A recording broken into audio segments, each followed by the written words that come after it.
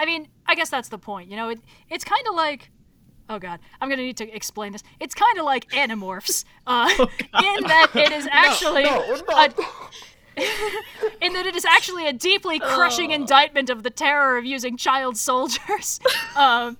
And the dystopian... I'm sorry. Wait, I'm sorry. Did none of you know? None of you know this? Dude, Animorphs is I haven't seen any of this. Animorphs is the hardest shit I read in 5th grade.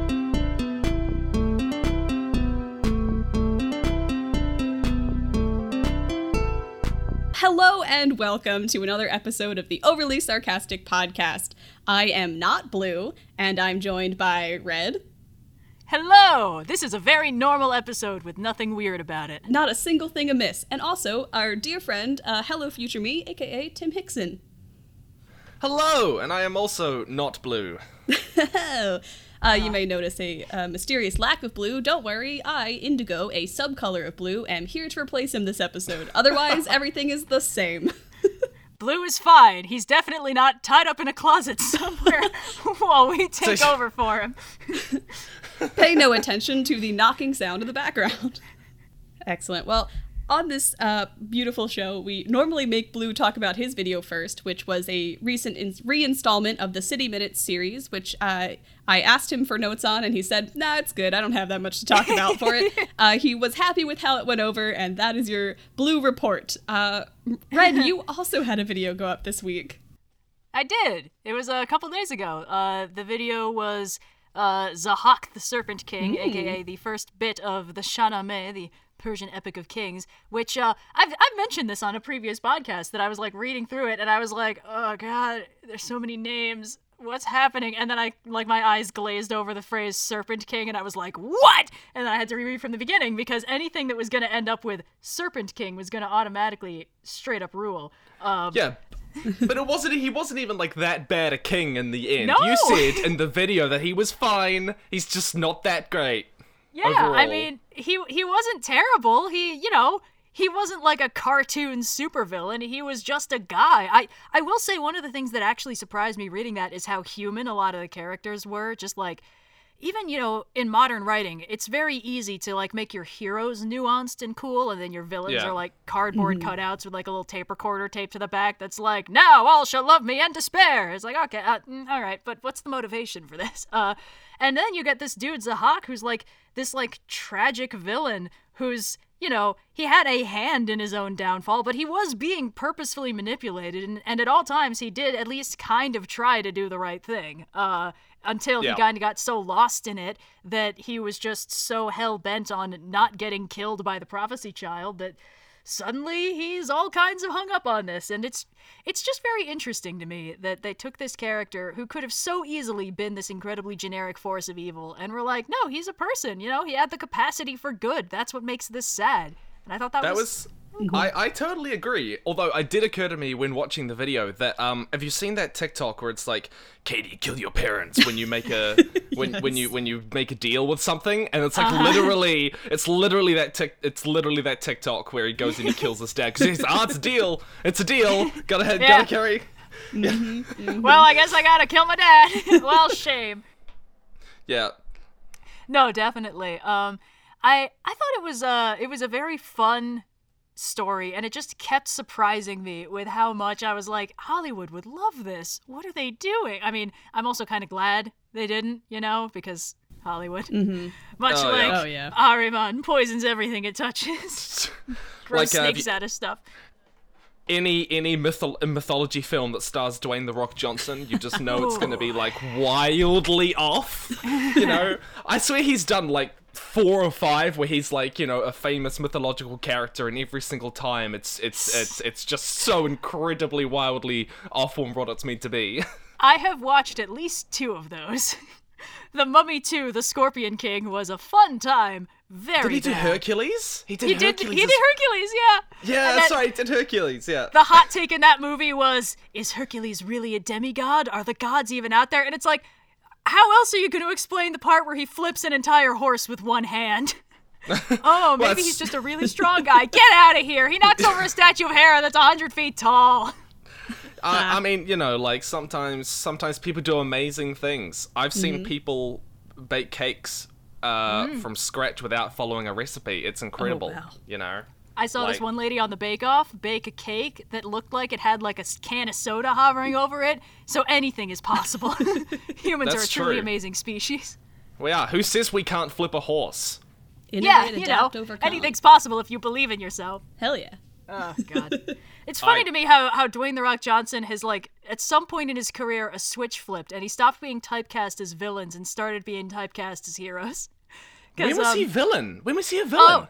like when he first got into movies, like Yeah. early on, it's a very common thing with wrestlers who get into Hollywood that like they're these big bulky guys who often aren't like fully traditionally attractive, so they get typecast as like the scary bad guys. Oh God, in that Doom movie they did in like the early 2000s, like, Well, like the surprise. game. Yeah, like the game. Surprising, Oh he's my the bad gosh. guy. He's just like this kind of like dick-headed military guy for a while, but I assumed he was the main character. It turns out Carl Urban is the main character. And he turns evil and his teeth get all weird, and I believe he turns into a monster and gets exploded with a grenade. You know, very standard stuff. And, you know, he was also the Scorpion King in The Mummy 2, Rise of the Scorpion King. Of course. Wasn't there something weird about how he was animated, though? Like, it wasn't actually... something weird. No, no. I mean, like, I think I remember reading somewhere that when they did it, like, Dwayne The Rock Johnson never actually acted anything out, so they had to, with that 2003 CGI technology, just try to make him, and it turned out as this, like, grotesque Lovecraftian sort of surreal thing that doesn't feel like you should be looking at it. You should be averting your eyes That at every doesn't really moment. surprise me. I mean, he's in the first scene where it's like a flashback, and I don't think he has any lines. I think it's just narration, as he's just kind of like stoically marching through the desert in approximately one half of a loincloth. And then at the end, when he shows up, he's a big CGI PS2 cutscene with Dwayne The Rock Johnson's face Oh my stretched over it. gosh. And I don't think he has any lines in that form either. So... God. Actually, I'm wondering, is there a PS2 version of The Mummy 2? And Oh. seeing the The Mummy PS2 Returns. version of the Yeah. Let's see. Oh my gosh, there is a PS2 The Mummy Returns. Oh, I'm so happy. That That's like means that... it's like compressing an already compressed JPEG. Trying to find an image of him now. Oh, beautiful. Incredible. We'll link one in the show notes below because we gotta share that with the audience. We got all the normal promo links and then just like two like Scorpion King _.png. Oh, Excellent. It's very on brand for us. You know, Oh. we've already so swiftly gotten away from the video content and onto Dwayne The Rock Johnson's acting career that I feel like it's only right for us to plug an image No. of that. Naturally. By far the best part of that movie is the bit where Imhotep's actor like clearly kind of misses his blocking a little bit. So Brendan Fraser stabs the Scorpion King with a spear and he's like hanging over this pit, and Imhotep runs into frame, dramatically kneels in his best like 7th grade theater production position and goes, "No!" It's my favorite thing from that movie. I use that gif every opportunity I get. Oh my gosh. Okay. To bring this back to your video, Red. Yes. Oh, good. Someone's doing I that. was... I wanted to ask something, because what nationality, what culture was the recent Serpent video from? I don't want to assume just from, like, cues that I have. It's Persian. Okay. So the Shahnameh is the Persian epic of kings, the modern area of Greater Iran, basically. Right, yeah. Okay. Yeah. So, what are you finding are the main differences in the styles of mythology between Iran and, say, typically more common Western discussion ones, you know, Norse and Greek? Norse and Greek, yeah. Well, I think that obviously the central one is that the gods in, or the god in the Shahnameh is, you know, well, okay, it's a little bit tricky. The main thing is it's not like a polytheistic situation like the Norse and Greek ones where the gods are like characters running around getting into hijinks. They're much more distant. The thing is, it was a little tricky because, as I mentioned in the video, Zoroastrianism had been the main religion in the area, and then it had been overtaken by Islam, which is, of course, monotheistic in the there's one God and it is, you know, God kind of thing. Zoroastrianism is tricky to concisely explain because there are a lot of disagreements, as with most large organized religions, but it's got a more kind of dualist system where it's like, okay, you've got Ahura Mazda, and you've got Angry Manyu, and it's like you've got a god of good, and the other one, can you say they're a god? Well, not really, but they're very powerful and evil, and they are the source of evil in this world, and stuff like that. And they essentially, they're very large and cosmic, rather than the way that the gods in Norse and Greek mythology tend to be framed, where it's like, they're powerful, but, they're people. They have character flaws, very big ones. Right. So you're finding that there are a lot more kind of like cosmic forces of abstract concepts rather than like people with superpowers. Yes, for the most part. It feels a lot less superheroic and a lot more like there's people and then there's gods, and to a degree the people are kind of their playthings. Although, so one thing I did notice is that in the story of Zahak, the broader Shahnameh, the human characters do have a lot of agency, even though the gods are these like distant cosmic figures. Like in a lot of Greek mythology, and Norse mythology, the gods are characters running around, and frequently, like, lives of humans are completely, like, blindsided. Yeah, and it's incredibly easy for a god to, like, completely upheave a human's life and, or kill them, or do something terrible to them, or have a kid with them and make sure Hera's going to be trying to kill them for the rest of their lives, all that stuff. And it's like, the humans feel very much like tossed about by an uncaring world, even though the gods are very real and present and frequently caring, which is an interesting, like,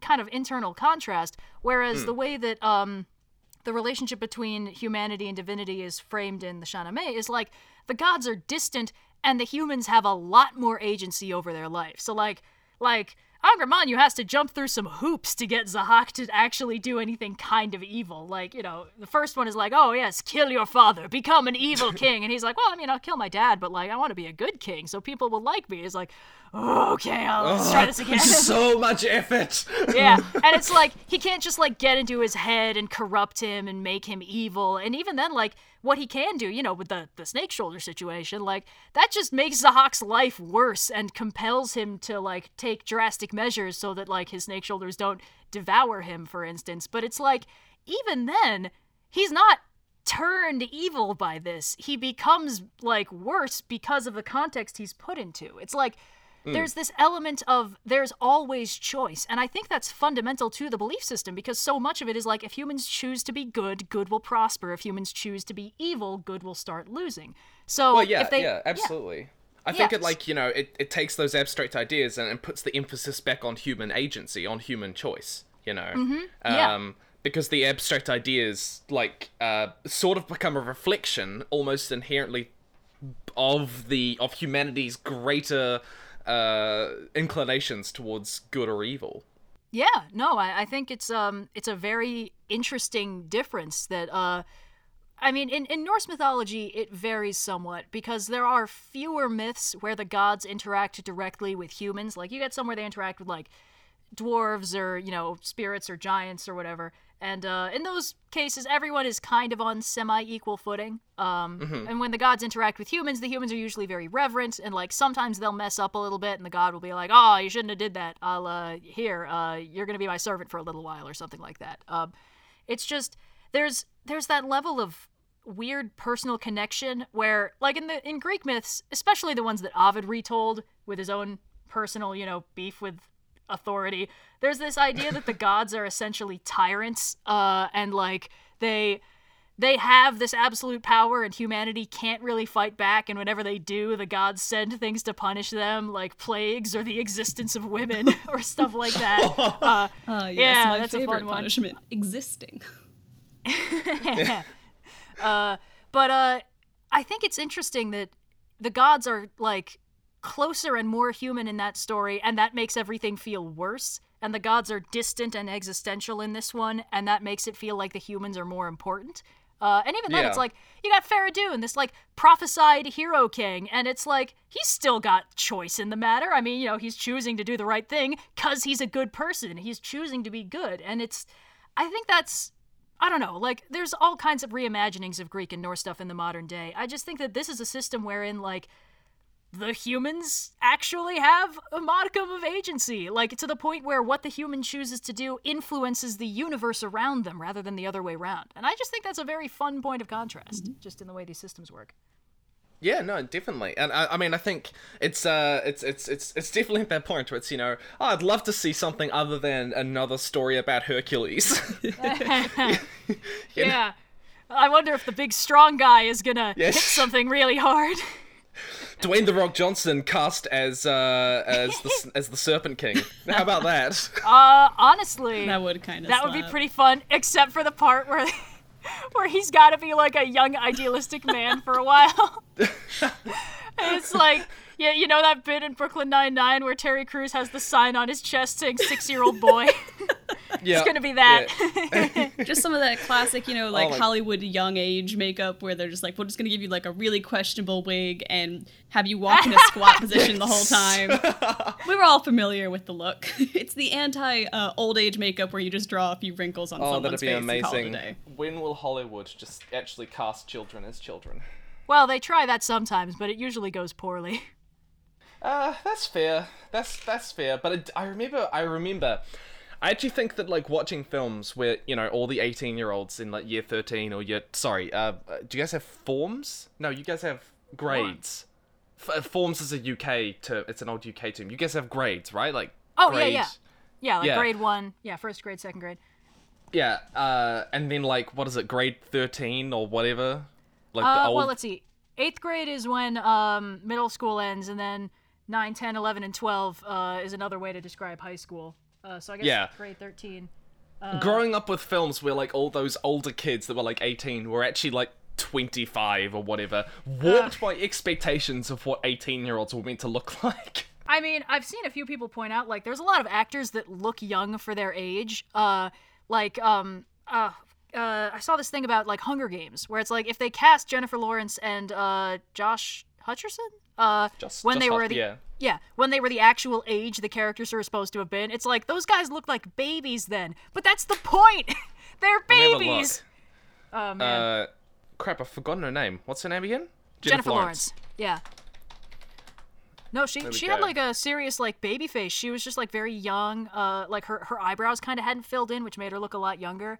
I will defend the Hunger Games, by the way. Like, I feel like the Hunger Games got so popular that people started to, like, sort of turn on it, especially with the whole wave of the stories that followed it that mimicked the dystopian story that it told. Absolutely. Yeah. And it got grouped in with that. But, like, the Hunger Games did so many things right. Yeah, no, I think that at minimum I will 100% defend the Hunger Games books. I think that in part the movie was exactly the thing the books were warning us about, but I mean, there was only so well a Hollywood adaptation was going to do something that scathingly anti-Hollywood.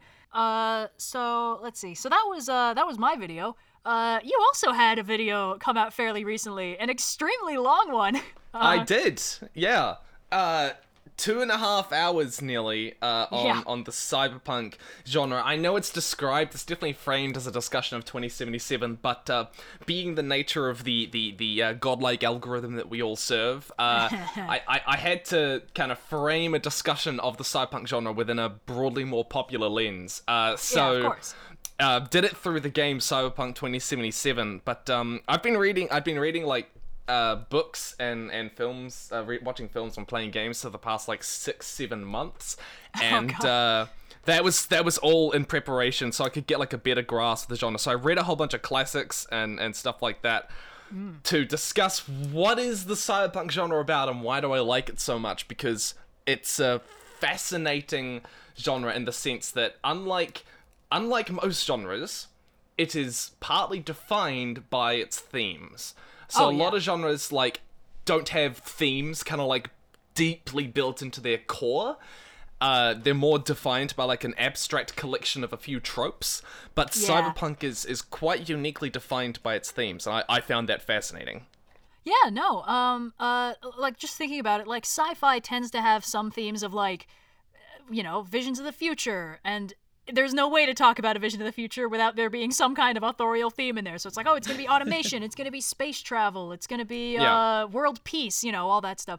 Fantasy is a little bit lacking in the theme department. Like, Tolkien was using it kind of to do stuff like, there's themes of like magic kind of slowly leaking out of the world and time passing and aging and things changing and good things being corrupted and stuff. But it's like that's not really a theme. That's Lord of the Rings specific. That didn't bleed into the broader fantasy genre. No, definitely not. No. But sorry, continue.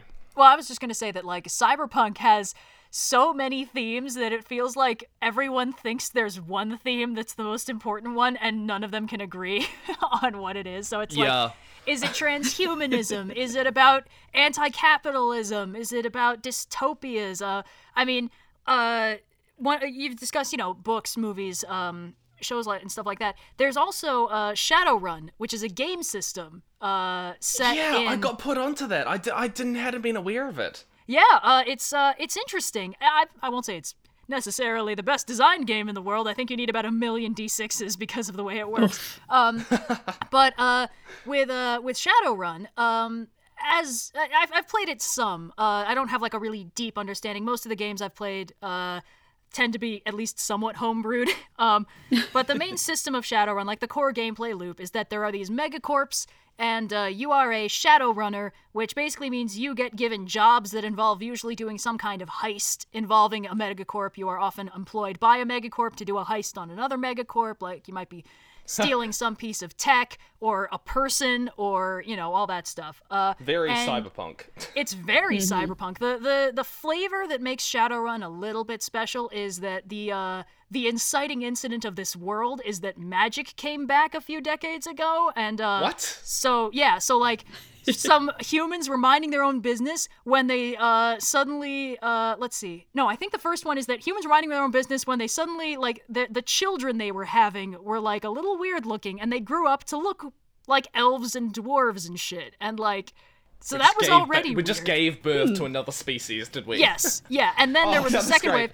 This ended up getting called... It's the X-Men approach. Well, it ended up getting called goblinization because it was this process by which, like, some people were minding their own business when suddenly they turned into trolls. And this virus spread around the world, and the virus itself goblinized and turned people into vampires and stuff like that. So it's like you can be running around. This is wild. It's very wild. This is bizarre. I have no clue on how to follow this.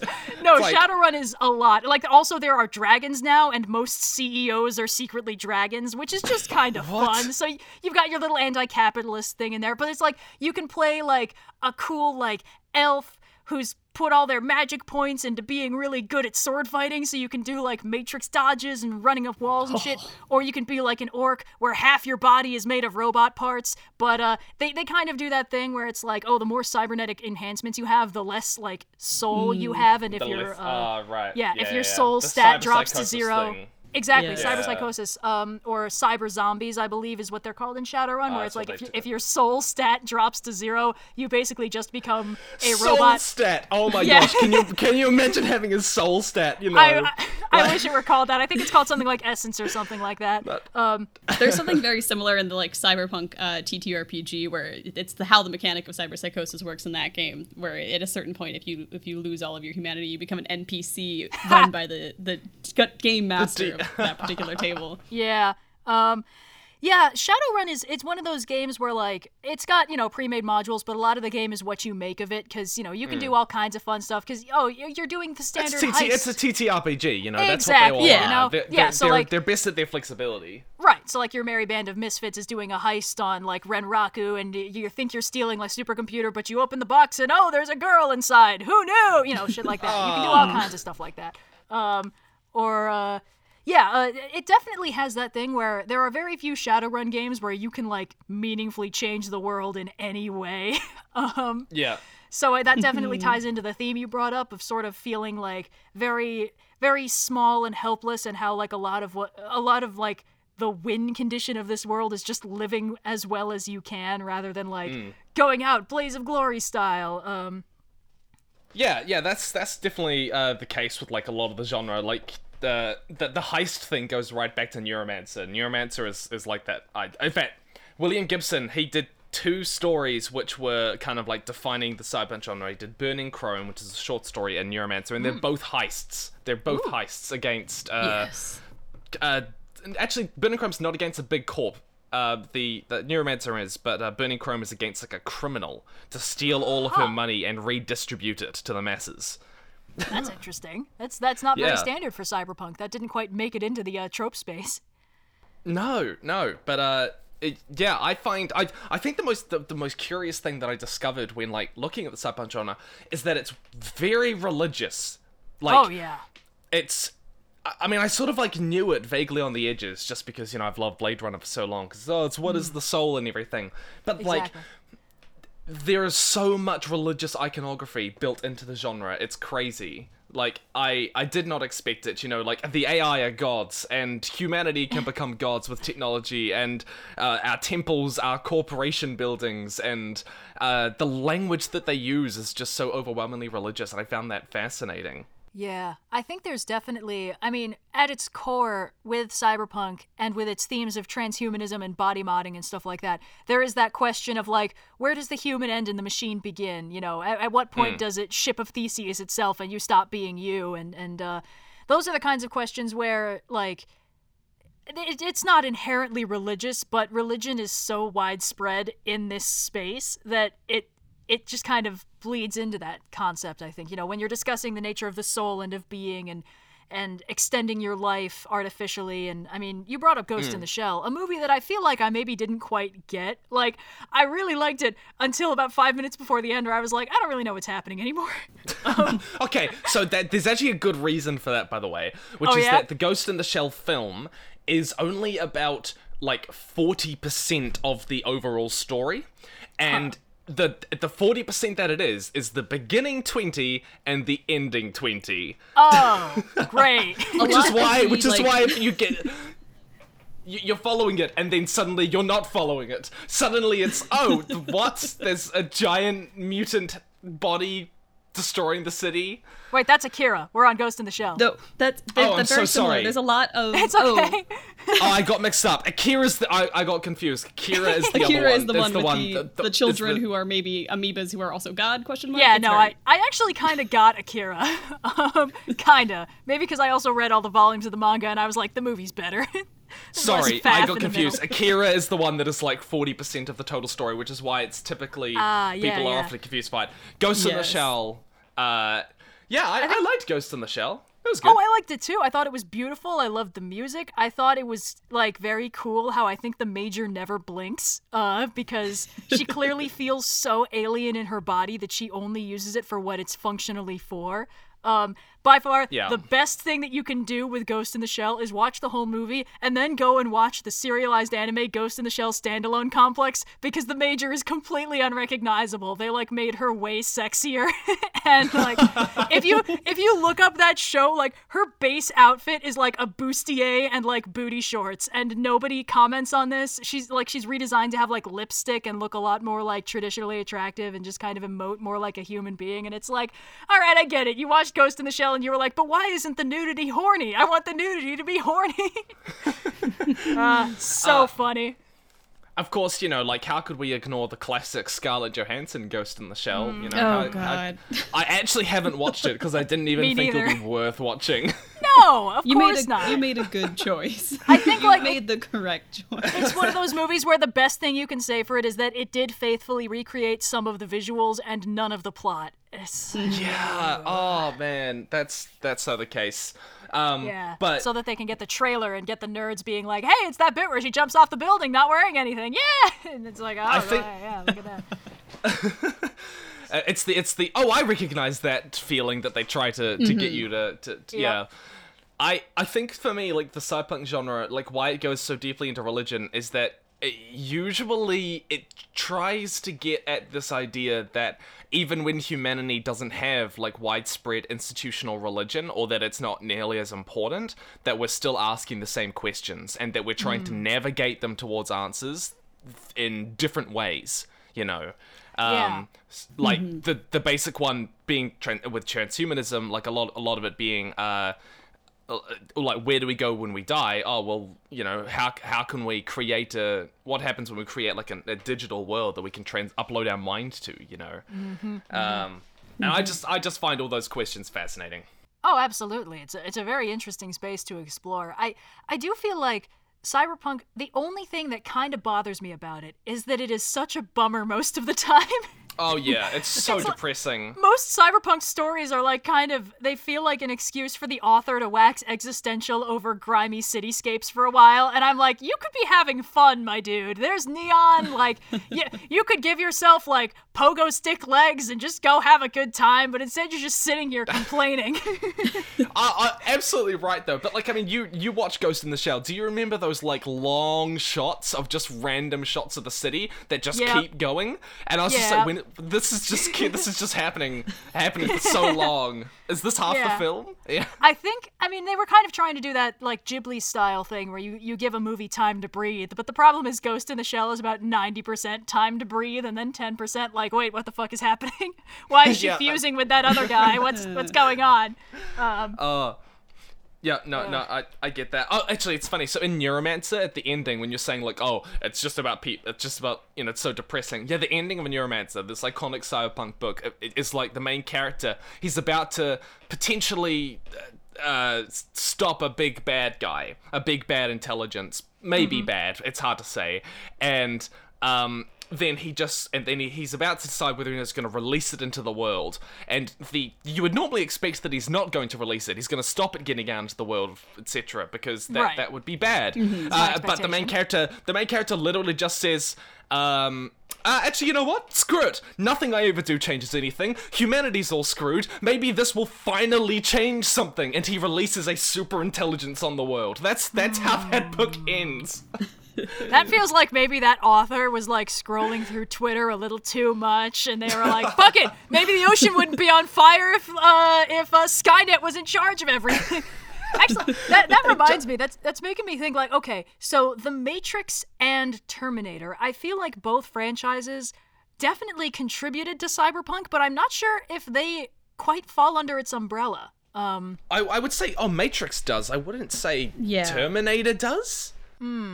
They broadly share a lot of aesthetics, but I'm not sure how much of that can be attributed to Cyberpunk and how much can be attributed to a certain era of big studio sci-fi. I mean, that's fair. I think the thing with Terminator is, like, the first couple movies, no, definitely not. The first couple movies are, like, what I've described as urban sci-fi, you know? It's a realistic, modern, grounded setting, and also there's, like, crazy secret world shit happening involving time travel and robots. But then, I actually have only seen the first one. I haven't seen what you should do is watch the first and second back to back, because the first one is a horror movie and the second one is an action movie. And, like... Oh, I've seen Salvation as well. No, just... T2 is the best of the bunch. Terminator 1 is, like, a really well-done horror movie. Like, it's very formulaic, except that the killer is a robot from the future who wants to kill this random every woman because of what she might do in the future. Like, that's a fun twist on the basic premise. Yes, it's just have a kid.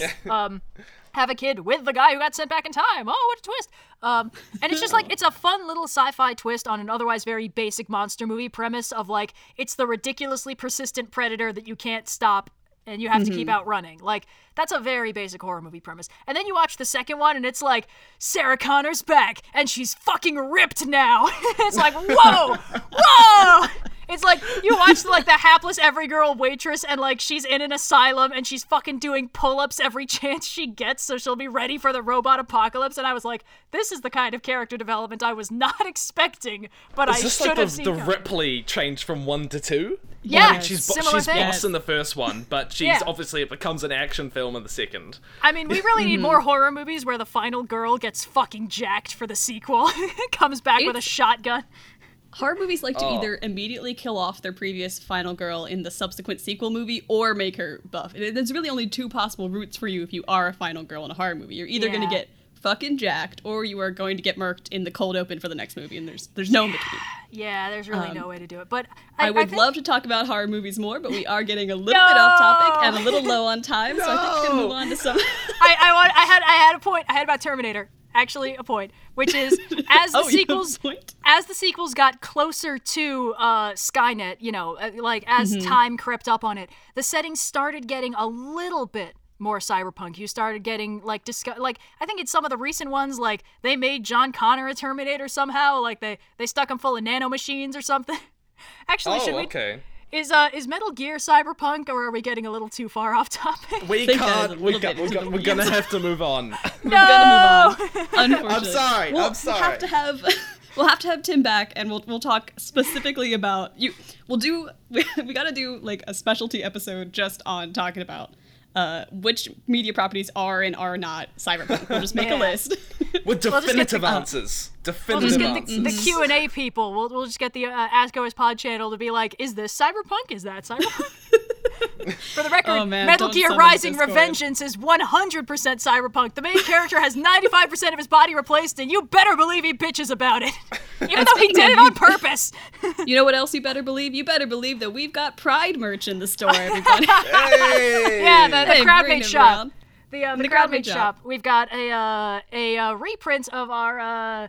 Every month is Pride Month if you allow yourself to be consumed by hubris design that was taken down from our Redbubble shop because Redbubble was like, we can't tell if this is supportive or homophobic. So, Thanks, Redbubble. But you would you say that you're proud of this design? Oh, I'd say I'm extremely proud.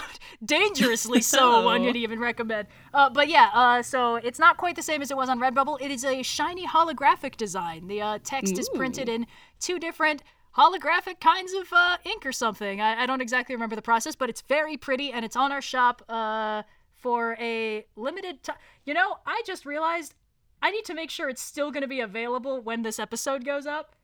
Yes, thank goodness. It's got 5 days left on the counter. Okay. Whew, I was like, wait a minute, it's a limited time pre-order. Oh no. No, we're good. It'll have another couple days left when it goes up. Woo. Yeah. Awesome. Yeah. We'll have a link to the Crowdmate page in the show notes below if you want to get your hands on one of those sweet hubristic t-shirts.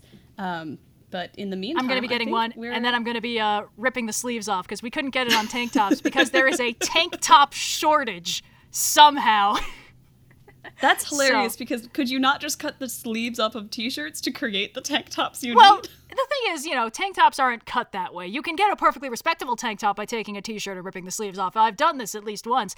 But, a tank top design, it tends to be a little more scoop neck. The back is a little bit differently shaped. So I get why they couldn't do it. But it is very funny to me that somehow we are experiencing a tank top shortage. Truly, the dystopia has finally reached something I actually care about. That's amazing. Yeah, right? I lived through the tank top shortage of 2021. Hacked the sleeves off my own turtlenecks to get by. Well, on that note, we'll move on to some Q&A questions. Why don't we? Hello and welcome to the Q&A portion of the Overly Sarcastic podcast, where we answer your questions from Ask OS Pod on Discord. This first question comes from one of our lovely patrons. If you'd like to support the podcast, support the channel, consider becoming a patron, and you could have your question read first on the podcast. This question comes from Luinator. To Tim, what was the best, if there was anything good at all, part of doing the Last Airbender video? Oh my gosh. Yes, the finally. best part of it? Honestly, the best part of it would probably be being able to try a wildly different style. Because it can often feel like, you're trying to keep the same audience and stuff like that, and so you sort of feel like you have to stick to a certain formula a lot of the time. But I got to do a wildly different kind of type of content to what I normally do, which was very exciting. But also it was pretty it was pretty easy to put together in the sense of like the script just sort of like it's stuff that sort of dwelled inside my head for a long time. Living rent-free. Yeah, basically living rent-free. So I just got to go ham on basically a film which everyone hates, and it was just fun. It was just fun, Like I wonder if there's anyone who likes that movie. Like... I've met someone. What? I'm not even kidding. Yeah, I was at a friend group. I was with my friend. I was at a friend group. Like it's just someone's friend group, but it was Java's place. And a friend of mine said the movie's fine. Kids like it, and we went out, and she didn't back down. She didn't back down. Wow. Yeah, I know. That's respect. Okay, here's the thing. I saw that movie in theaters before I knew that movies could be bad. So I didn't have like a good time, but I didn't really understand why. I get that feeling. Yeah, I was definitely like, oh, it's kind of cool how instead of doing the, like, how they have Iroh bring out, like, the individual pieces of each element and they each react to Aang's presence passively. It's kind of like they're doing that, like, Dalai Lama toy selection thing. That's kind of neat, actually. And then at the end, I was like, why didn't they do the thing with the ocean spirit? Why wouldn't they do that? And then I was like, whoa, Azula, cool. And then I walked out of the theater. Yeah, absolutely. Yeah. Oh, yeah. It's like, it's not that I won't speak for all kids. I didn't enjoy it, but there were parts of it that I was like, oh, cool. And the rest of it wasn't so bad that it jarred my brain into realizing that movies could be bad. But like watching it now, I'm like, wow, this is very poorly put together on every conceivable level. Like, it's more about realizing kids don't have standards. Yeah, exactly. Also, like, how badly do you have to fuck up the scripting process such that 20 minutes into the movie, you have one of the characters ask another character what their name is, after referring to them by name in the narration of the movie they've been doing up until this point. It's like, oh my gosh. Did they use the first draft that they had? Someone was just in the writer's room and they, like, moved a Post-it note to the wrong spot and, like, no one caught it, and then they just put the same name drop in later. It's like, oh, are we gonna go back and fix that? No. Scripty's like, are you sure that this isn't an error? It's not written anywhere. It's like regular lines. Like, no, it's improv. Kids love improv. We're moving on, he says, throwing the script out of the room. Yeah, I feel like I would have just accepted if they called him Aang before that, or Aang, whatever. Yeah. Like, I would have been like, oh, he probably introduced himself off screen. I wouldn't have been like, oh, plot hole ding. They didn't show him saying his name to them, so why would they know after they've been traveling with him for weeks? Oh, yeah. So in conclusion, the most fun part was that I got to try a wildly different type of content that I've seen, other creators sort of indulge in that I don't usually do, which is, I mean, obviously it's very critical, it's a very high energy, and it's, like just the gags, like the drinking and the drugs and whatever, that was all fun. Yeah, that was the thing that for me, yeah. Best part of the last Airbender movie, the drinking. The drugs. Oh, God. All right. This next question comes from AJ Illustrated. Are there any favorite books from your childhood that have continued to inspire you as an adult? Comics and graphic novels count too. Discworld series. Entire Discworld series. 1000%. Yes. There are some things that I will like watch or read when I'm low on creativity and they just immediately like refill the tank. Discworld makes me want to write. Zero Punctuation makes me want to make videos. That's like, those are my two things. But let's see, other books. Oh, fucking comic book, Usagi Yojimbo. I've talked about this before. Stan Sakai, the guy who does it, is just incredibly good at like the really clean like ink work.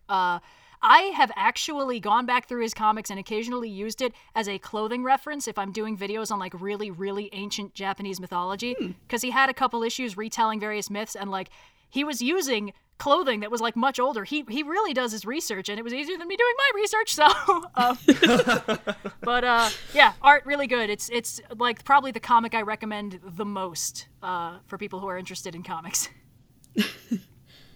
Yeah, I mean, whenever I need to like get the creative juices flowing, I like to go back and reread the Matt Fraction run of Hawkeye. So I think that's the best treatment of the character outside of like the Silver Age Kooky Quartet type stuff. What makes it great? What makes it great? It's very relaxed is the wrong word, but it's a story revolving around Hawkeye and sort of his day-to-day existence as like a local sort of New York superhero in a way. And it's a very internal story, so a lot of the conflict is not so much that there are these goons that Hawkeye needs to go fight, but more that he needs to deal with his own depression and sort of like burnout from his very intense Avengers job. It paints him very much as an everyman, and it also features a few issues that are Kate Bishop focused, who is probably my favorite character in all of comics. She's also Hawkeye, and it's her California run where she sort of goes on her like runaway teen road trip to rebel against her father, and also Clint, who's being a sad boy. And it's a surprisingly emotional story, and David, yeah. Sorry, is this? I was just gonna ask. Is this where they got the whole Hawkeye has a farm in the middle of Montana or whatever? Or No, storyline? that came out of freaking nowhere. I'll tell you what that came out of.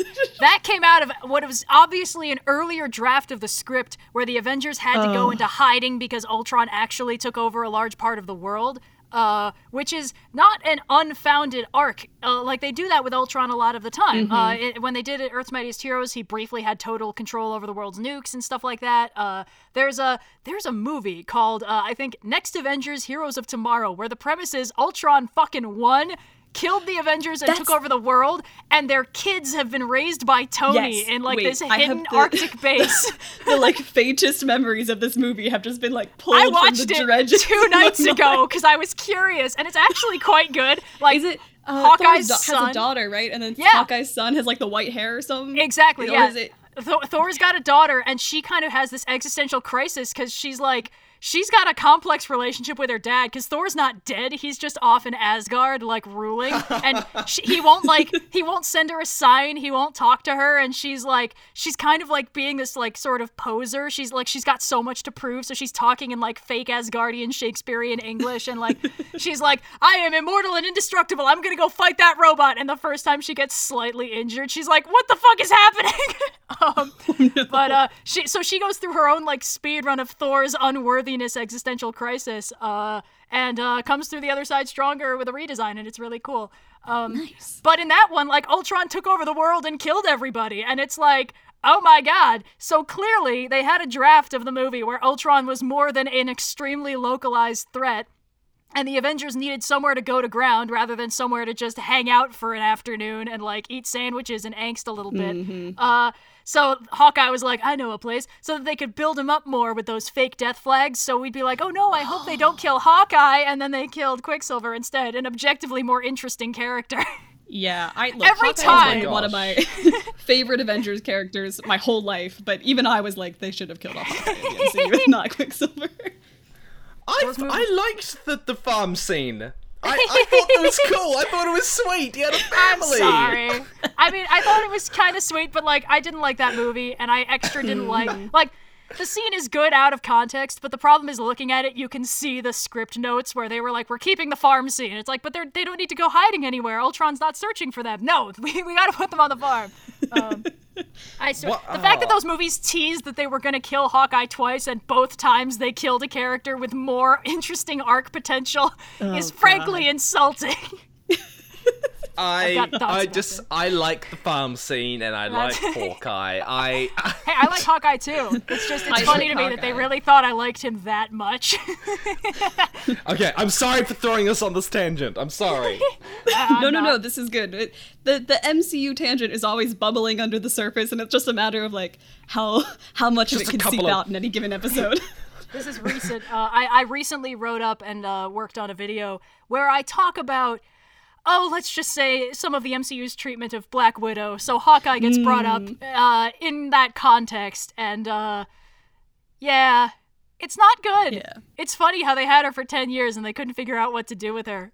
If you want to read a good version of Hawkeye, and you want an entry series that's not too long, it's 4 of the trade volumes, you can go check out Matt Fraction's run of Hawkeye, and it's nothing like the MCU character. Yeah, baby. But it is excellent, and it's also David Aja did the art for the first couple issues, and he's one of my favorite comic artists of all time. He's got this very minimalistic but complex style. It's sort of sketchy all at once, and the color on it is fantastic. It's almost monochromatic, but not quite. So I highly recommend it. But and whenever I'm not feeling particularly inspired, I'll go read that for half an hour, and then be you know what? Actually, I think I could doodle a little bit or something. I don't know. Hell yeah. That's fair. But Tim, That's is there fair. anything? Yeah, is there anything that you read or watched or played as a kid that still inspires you to this day? Okay, so it's a bit complicated for me because my tastes in what I love and what I consume now are so wildly different to what I liked as a kid. In the sense, I mean the difference between what I create and how sometimes you consume a lot of what you like to create. Yeah. What I consumed and what I wanted to create is very different to what I consume and want to create now. So there are different lasting influences. Like obviously, The Last Airbender was a TV show that influenced me a lot. Who would have thought, right? Who would have thought? You, Avatar? No. You really wear it well. I never would have guessed. I try to hide it as best I can, you know. Yeah, no, like, it honestly, in terms of what I write now, which is, I'm working on a lot of, like, bizarre science fiction, and then kind of, like, mental health-focused young adult kind of fiction. I didn't consume a lot of that when I was a kid, so I don't really have anything that has had a lasting impact on the types of things that I like to make.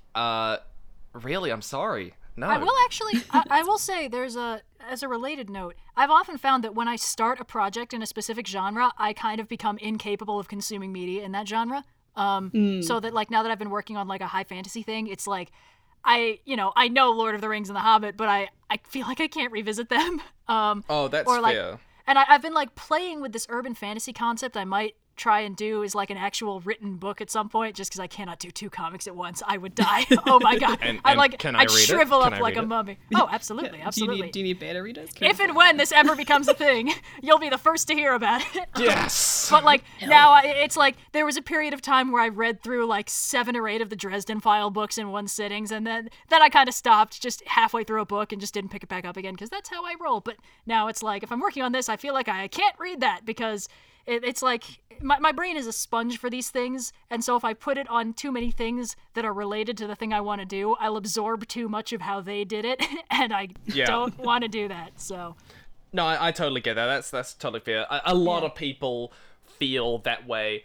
I tend to, when I try to like create something, I tend to try and read like a lot of the stuff. I am somewhat more the opposite, though. I do try to like consume a lot of the stuff in the area that I'm sort of trying to replicate, to sort of find out the vibe and you know, that sort of. Although I do know what you mean in the sense that I don't tend to watch a huge amount of people who make content on YouTube that's similar to what I make, which is something that I found is almost universally true.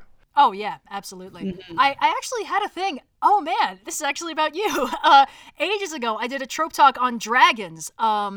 And while I was working on it, actually Blue was like, "Hey, Tim's got a video about dragons," and I was like, "I cannot watch that right now. I'm so sorry." Don't watch it. It's not a good video. Okay. Neither of them are. I have a book called On Writing and World Building, which basically compiles the scripts and notes of these videos into a book that people can reference as like a textbook. And I've been going through it, and I've been a lot more editorial with this second volume of that book. And I got to the dragons videos, and I kept trying to rework them to where like a point where I could be happy with them. And eventually I realized that like the content in it's just either it's just not that good. So I'm having to cut it from the actual book. It's not going to be included. Ooh, yeah. I honestly, there's a reason why I don't go back to my old stuff, because that instinct, that is a universal artist instinct. I actually learned something about this in a class I took on materials and preservation of old art, because it's like universally known in museums and stuff that if you have a painting and a little bit of it like chips off and shit, you don't send it back to the original artist to fix that little bit, because they'll repaint the entire thing. This has happened.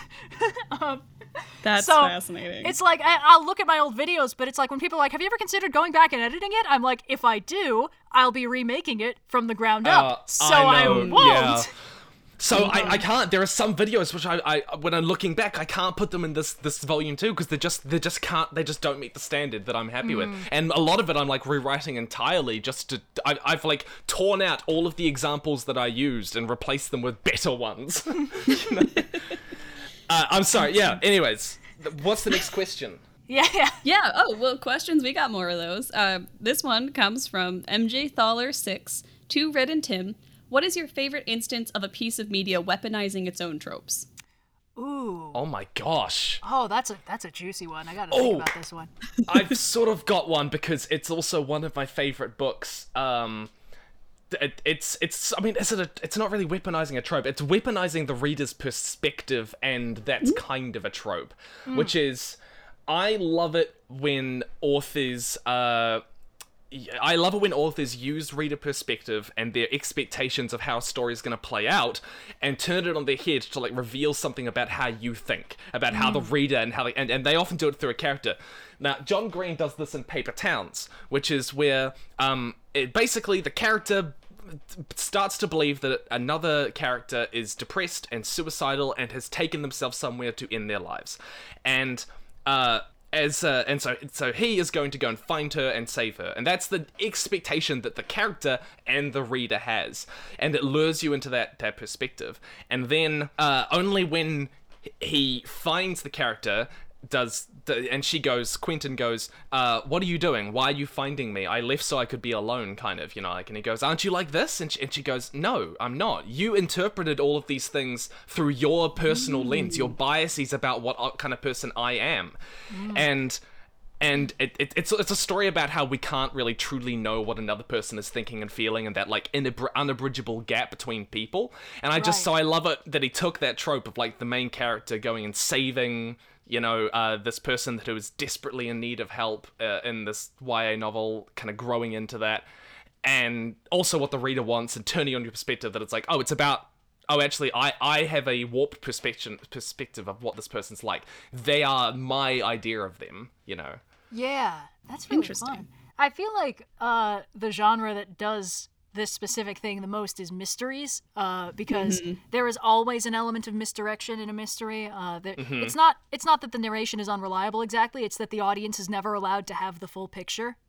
So like, I've got a video where I've been talking about this recently. So I recently like reread a whole bunch of mysteries, and I've been watching so much Columbo, and it's like it's such a good show, but like part of what makes that show really work is like there's no mystery except in how it's going to be solved. It's like we know everything that happens. We see every clue, every red herring. We know everything about the character.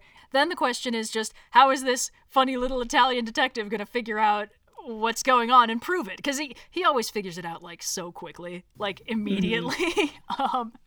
But there's been a couple there where it's like you think you know how he's going to solve it, and then he does something else. There's actually a very early episode that I recently rewatched that's a good example of that. It's called Suitable for Framing. It's a cheeky pun because it's about a guy who like kills his uncle so he can inherit his art collection, and frame his uncle's ex-wife, who's currently the sole inheritor in the will, so that she'll be disqualified and he'll get the stuff instead. At the end, like Columbo is of course. Oh, we good? Sorry, we both just said the word spicy. It's like a very weird choice at the same time. Quantum superpositioning of the brain cell. You both got it for a split second. So Columbo is just like following this guy around all episode. He's being perfectly civil about it, but the dude, like a lot of Columbo bad guys are kind of like sympathetic, or like you kind of understand what they're doing. This guy's just a dick. And Columbo's just haranguing him the whole time. And at one point, the guy has these two watercolors he stole from he's got these two pieces of art that he did steal from the place, and but he's pretending they're something else. And Columbo is like, "Ooh, these are very nice. Can I see them?" And he like kind of picks them up, and the guy's like, "Hands off, detective. These are very important." Blah blah blah. And then at the end, he frames the woman for having the paintings, and he hides them in her linen closet. And the detectives find them, and they start dusting them for fingerprints. The guy kind of realizes that they aren't buying that the woman stole them, and he's like, "Well, I hate to break it to you, detective, but my fingerprints are all over those paintings. I helped my uncle hang them just last week." And the Columbo's like, "Oh, we're not looking for your fingerprints. We're looking for my fingerprints." And it's like, ooh, and then like you can see the guy, like the third act breakdown switch flips in his head, and he's like, "You just put your fingers on them just now. You just did." And Columbo pulls his hands out of his pockets, and they're gloved, and thus have been gloved this whole time. And then, like, that's the freeze frame the episode ends on, because they don't need to show you the rest. That's really cool. I didn't realize that they'd do that. They're just like, "Oh, well, it's solved now. Cut." That's basically how it works. Like, Columbo never shows you more than it needs to, so it'll be like, once we've gotten to the point where Columbo, like, can prove it in a court of law, we don't need to see the rest of it, which is just, mwah. So I guess that's clearly what's sticking in my head the most, because, like, I've seen a few stories that weaponize tropes, but a lot of them do it in a very, like, clunky way, where it's just kind of like, oh, you thought it was this, but it was me, Dio. And it's like, okay. So, kind of like linearly subverting the audience's expectations by going in the exact opposite direction. I like it better when it's a slight adjustment of perspective where if you, rather than having to like take the vector and reverse it, you're just nudging it a little bit and you're like, oh, it was this thing that's slightly to the left of what I thought it was. That's kind of neat. Also, actually, we were talking about the Hunger Games, I think, before the podcast started, but I am actually in a minority where I really appreciated that the Capitol just collapsed, basically, without a fight. Like, that it turned a trope on its head, the great big powerful dystopian government is actually not that powerful at all. I liked that because it's kind of realistic that when revolutions actually succeed, it's because the government's already falling apart. Exactly, yeah. You think there's more infrastructure, but there's no infrastructure because people it's all don't paper. maintain... Yeah. I mean, the fact is, a lot of systems of power that are supposed to have, like, infrastructure and backups and safety nets, like, if the system is working, the infrastructure and the backup and the safety nets never get any use.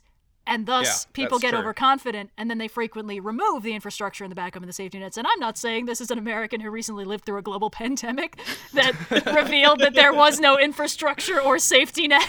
But, that's kind of an important illustration of this. That, like, if a system is doing mostly well, a lot of times people will remove the things that are there in case it doesn't go so well. And then if things go even a little bit wrong, you see the blocks shift and the cracks open up and you see the void you're hanging over and you're like, oh, cool. There's no safety net. I love it. What a comforting thought. Yeah, well, I mean, I do like that Hunger Games had like a happy ending by its standards. Like, it wasn't like perfect. A lot of people died. There was a lot of tragedy. I would have preferred it if, Prue had made it through. Is it Prue? Is it the sister? No. Prim? You think of Prim? Prim. Is Prue the one who dies in the first one? Primrose Everdeen. Prue is the younger girl who dies in the first book in the Hunger Games. I think I Prim can't is believe the I sister. mixed those up. Well, I think it would have been better if Prim had survived. Because she was kind of like the whole... We're creating our own Hunger Games OC right now. God damn it. I'm just saying, she was the whole like inciting incident. It's like, oh, I'll save her. I'll go to the games instead. And then she dies in the end anyway. And it's like, well, that's a bummer. I mean, I guess that's the point. It's kind of like... Oh, God. I'm going to need to explain this. It's kind of like Animorphs, in that it is actually... in that it is actually a deeply crushing indictment of the terror of using child soldiers. What? And the dystopian... I'm sorry. Wait, I'm sorry. Did none of you know? None of you know this? Dude, Animorphs is I haven't seen any of this. Animorphs is the hardest shit I read in 5th grade. It's like, it lures you in with its goofy-ass Photoshop morph covers and, like, the ridiculous taglines, but it's actually about, like, hey, if you're a group of a bunch of kids that are given this cool power to fight in an intergalactic war, that makes you a child soldier. And it's like, it doesn't end well, and the creator of that series, like, she's only gotten, like, spicier with time, because she's like, hey, war, bad, very, very bad, child soldiers, also bad, nobody wins in this situation. I mean, wow, I can't... Was I the only one who, like, looked at that cover and was like, hell yeah, I'll see what's in this book about this girl turning into a crocodile?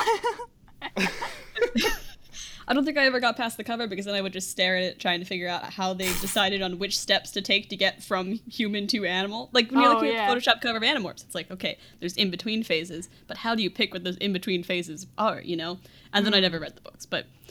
Wow, you guys are missing out. Learning some of the Animorphs deep lore. Dude, it's wild. It's like when I was in 5th grade reading it, I was like, this makes sense. And now looking back, I'm like, they were children. Oh my God. So that's always good when you read like the YA fiction you read as a kid and we're like, hell yeah, these guys are heroes. And then you're like, oh my God, what adult authorized this? Oh man. Yeah, no, that's I guess our weaponized fiction is a lot of it's in that YA space. Next, we'll move on to another question. This comes from Phantom Gamer to Red, Blue, and Tim. I guess I'll be Blue. I don't know. If you could pick anyone to collaborate with that you haven't yet, who would you pick? Oh. That's so scary. Like anyone? Yeah, I guess. This makes me feel so vulnerable. Yeah, I don't want to open myself up to rejection like that. I don't know. Who do I even watch a lot of? Like, actually, the thing is, it's not even the people I'd watch a lot of. I'm just thinking of like shooting the moon and being like, what like major historical figure? People have already added Tony Hawk on Twitter for me from my nightmare about him, so I feel like I gotta. At this point, I've got nothing to lose. I feel like I could more easily answer which like person I'd love to like connect with, because I don't do collaborations a huge amount, and collaboration's like a very specific type of interaction. Yeah, you know what I mean? Yeah. I mean, I guess it's like, yeah, like professionally connect with and like maybe work on something together with or guest on something they're doing with or vice versa. Like that's a much more, because like collabs are, tricky. Yeah. Who's like another creator that you guys might be interested in like connecting with in that case, then kind of scale back? I would love to connect with Savannah Brown. She is she's a short story writer who she was on YouTube in like the early days, and she's very gifted and very skilled, and I appreciate the way she makes content, I guess. Or alternatively, I'd love to meet the Shut Up and Sit Down team. They're like the biggest board gaming channel on YouTube. And actually, Quinns does follow me on Twitter. Oh. Who's like the main guy, but we haven't actually talked because I'm too afraid to actually message him. I know that feel. Twitter mutual limbo. My shooting the moon answer is I want to hang out with the entire cast and crew of Critical Role, but that's just me. That's just like, I think they're so cool. Yeah, that's kind of how I feel about Mike Trapp, because there's nothing I want more than to be on him actually. Dude. And so just like my shoot the moon is like, God, let me be on your show. Okay, also the entire cast and crew of College Humor. Dude, Brendan Lee Mulligan is so cool, and I like so much of what he works on. I read through all of that webcomic he writes, Strong Female Character, like in one sitting, in one very weird evening, like a couple months ago. And I was like, it doesn't surprise me that this came from his brain, but at the same time, oh my God. Incredible. Yeah. I haven't watched enough of Critical Role, but I mean, obviously Matthew Mercer's made waves everywhere. Oh, absolutely. And like, I mean, they are a big part of why D&D is hitting the mainstream as hard as it is, because it's like, they're like, we're just a bunch of nerdy-ass voice actors. It's like, no, you are a bunch of, like, incredibly beautiful people who are also, like, the voices of 90% of everybody's childhood. Yep. So, Exactly. It's like if we they all added... encountered the smexy Matt Mercer voice somewhere as a child. Yeah, of course. It's just whether or not you remember where you encountered it. Look, if they hooked in... If they hooked in Steve Blum and D. Bradley Baker, they would get like 99% of every voice. Yeah. And Jennifer Hale, 99% of every voiced role ever made. Oh my gosh, he's... Oh wait, no, I don't listen to the Attack on Titan. I listen to the sub, so I don't actually hear him. He was what's his name? Levi. Levi, yeah, it's Levi. Yeah. He had an anecdote about auditioning for that, because of course it's Attack on Titan. There's a lot of yelling about murder and such. So he was living in an apartment at the time, and was doing the reads for it, which involved several reads of the line of like, something, I'm going to kill you. And he, after he was done, he realized that the party that had been happening next door had quieted down significantly. Apparently he sort of walked over and introduced himself and was like, so I'm a voice actor. And they were like, oh good, nobody got murdered. So... I've actually only found one thing that he's been in. No, two things. Oh. 2 things. Yeah, he was the male Norn voice actor for Guild Wars 2.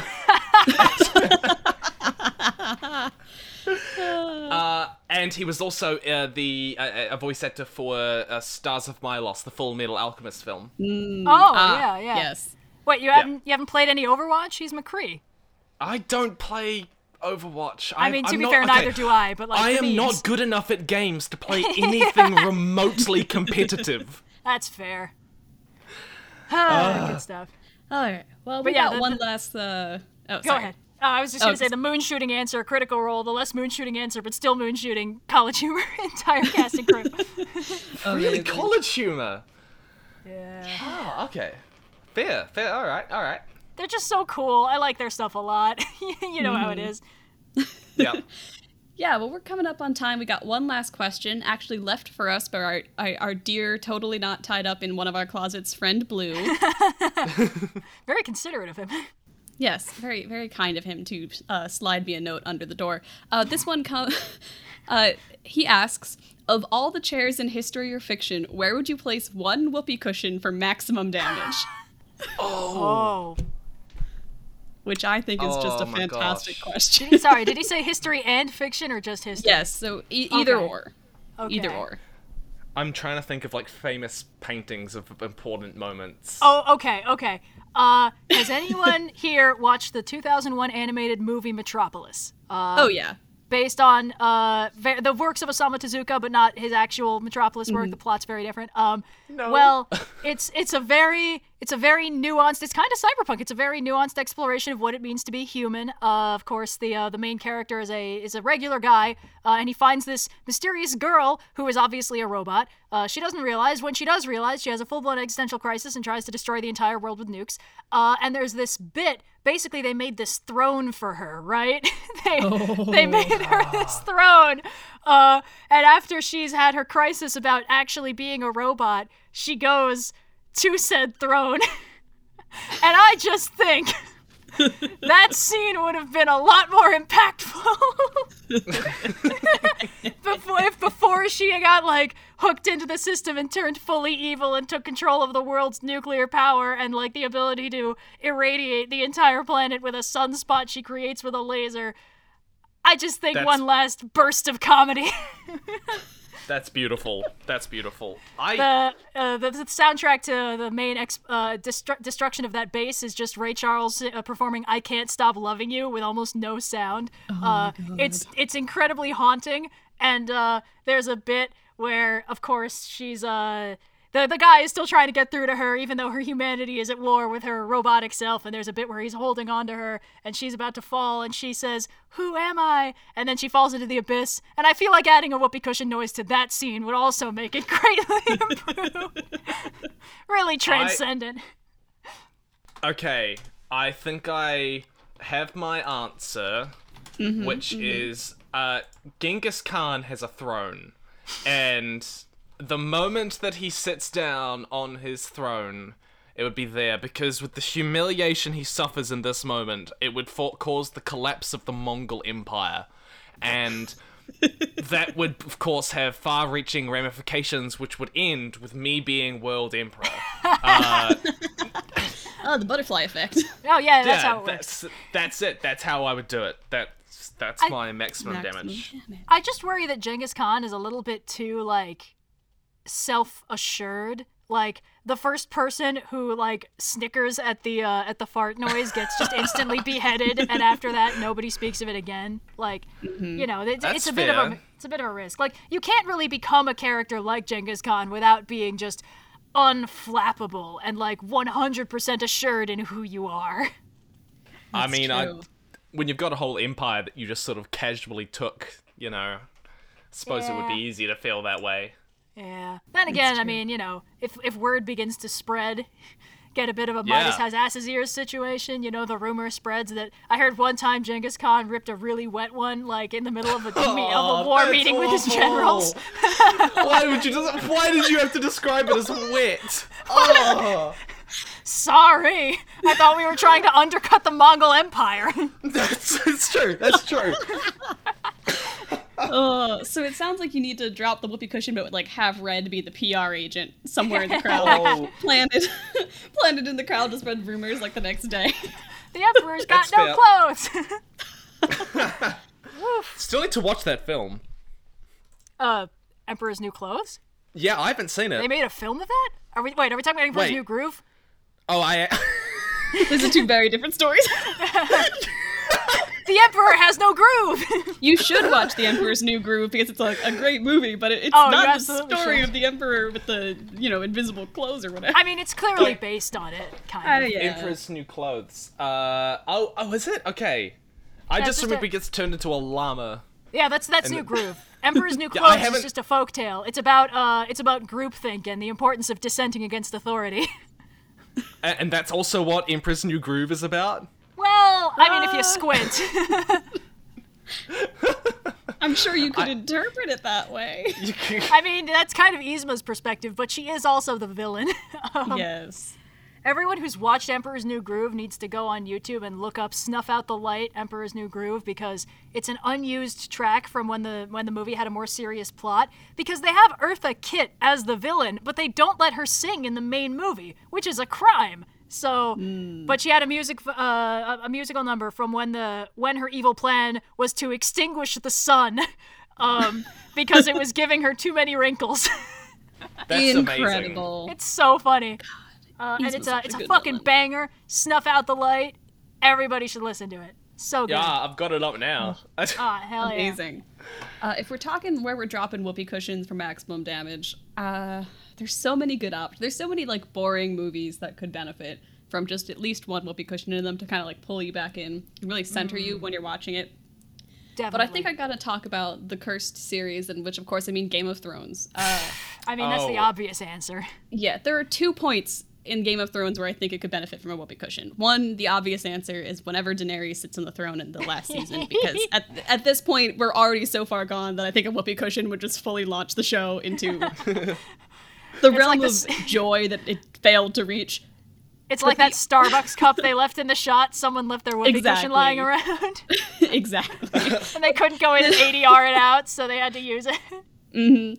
The alternate answer is to fully redo the plot of the whole show by placing a single whoopee cushion. And that's by, it's not on a chair, but if you put a whoopee cushion, and spoilers for episode 1, I guess, but if you put a whoopee cushion at the bottom of the tower that Bran gets pushed out of, so that when he falls on it, it alerts nearby folks that someone has just fallen out of the tower and draws before the twins are able to make their escape from the area. You could fully nuke one of the plot lines of that show right out the gate with a single whoopee cushion, and I feel like that's a lot of true. damage right there. You hear that? How Yeah. it should have ended? I want that video on my desk by 8. I like Yeah. it. That one's good. Yeah. That one's No, pretty no, good. that's- I think it would be better if it was like a really, really big, like a Yes. crash pad size whoopee cushion. so he doesn't even get an injured. airbag. Even Yeah. Oh, great. Can He then just, Bran like- survives. We hear like a massive fart noise, and then everyone comes out, and he's just like, "The prince just pushed me out of the tower." And they're like, "What?" Yeah. Incredible. And you Incredible. would not believe what they were doing. Oh, God. Some kind of special grown-up fun time, I think. I'm 12. I don't know. There's no way Bran didn't know by that. He wasn't 12 at that time. I think in the books he's like 8 at the start or something. Oh, I don't know. But it is Game of in Thrones. the It's a books very he's all sexed up younger. world. Bran Yeah. age book 1. I mean, Daenerys is like 13 or something in the first book. Yeah, which is why they aged her up. He's 10 in season 1 of the show. He's 7 in the books. Oh, He's 7 in the God. books. Yeah. So maybe you wouldn't know. Yeah, I Child. don't know if there's an acceptable age to push someone out of a tower and paralyze them for life. 7 still feels worse to me than 10 or 12. I mean, like... I don't want to like play the oppression Olympics, but I feel like oh no. That whole age range feels nebulous at best. Yeah. It's just a bad Red, to give you a scene. little warning, we're coming up on time, so I don't know if you Oh, want to no. prep your outro. Nah. I'm Yeah, in too sure, deep. yeah, Why sure, would I yeah, start sure. now? Oh, Tim, last time you were here, the outro went pretty smoothly, so you haven't, I don't know if you've experienced it recently, but Red's been winging it a lot, and, she's gotten pretty good at it, but... It's harder than finding the chat that has the thing in it. I think there's some beauty in the chaos, you know? Yeah, of course. we What only if we have so wanted many this to be bits on the show. If you let us go on more tangents, we'd have an infinite number of bits. Exactly. Fractalized, spiraling have in its an- beauty. Endless length of show for me to cut afterwards. Hell yeah. Okay, so, I suppose to wind this sucker down, thank you all so much for listening. If you liked this episode and you want to hear more, there is more. Who knew? Which you can find presumably on whatever distributor you're listening to this on. There's just more. There's usually a little link that's like, this show, more episodes, please. And then you can click it and it gives you more episodes. It's wild. Technology is amazing. If you have a question you want to ask, we have the Ask OS Pod channel on our Discord, which I believe is linked in the show notes. I think we're also going to drop a link to the Cyberpunk video in the show notes. So if you want to check that sucker out, and you should, that'll be there. Okay, until next time, I guess. I've been Red. Blue will be back once he untangles himself from that closet. And this has been an overly sarcastic podcast, I think. I sure hope we have. Hell yeah. We're not sure at this point. Yeah, who knows? Thanks so much for listening to this week's episode of the Overly Sarcastic Podcast. We'll be back on July 21st, but if you miss us before then, be sure to check out Overly Sarcastic Productions on YouTube and Patreon. Got a question for the show? Head over to Ask OS Pod on Discord for a chance to be featured on air next episode. If you enjoyed the show, please rate us and leave a review on your preferred podcast platform. And for more on our guest Tim, check out the links to his channel in the show notes below.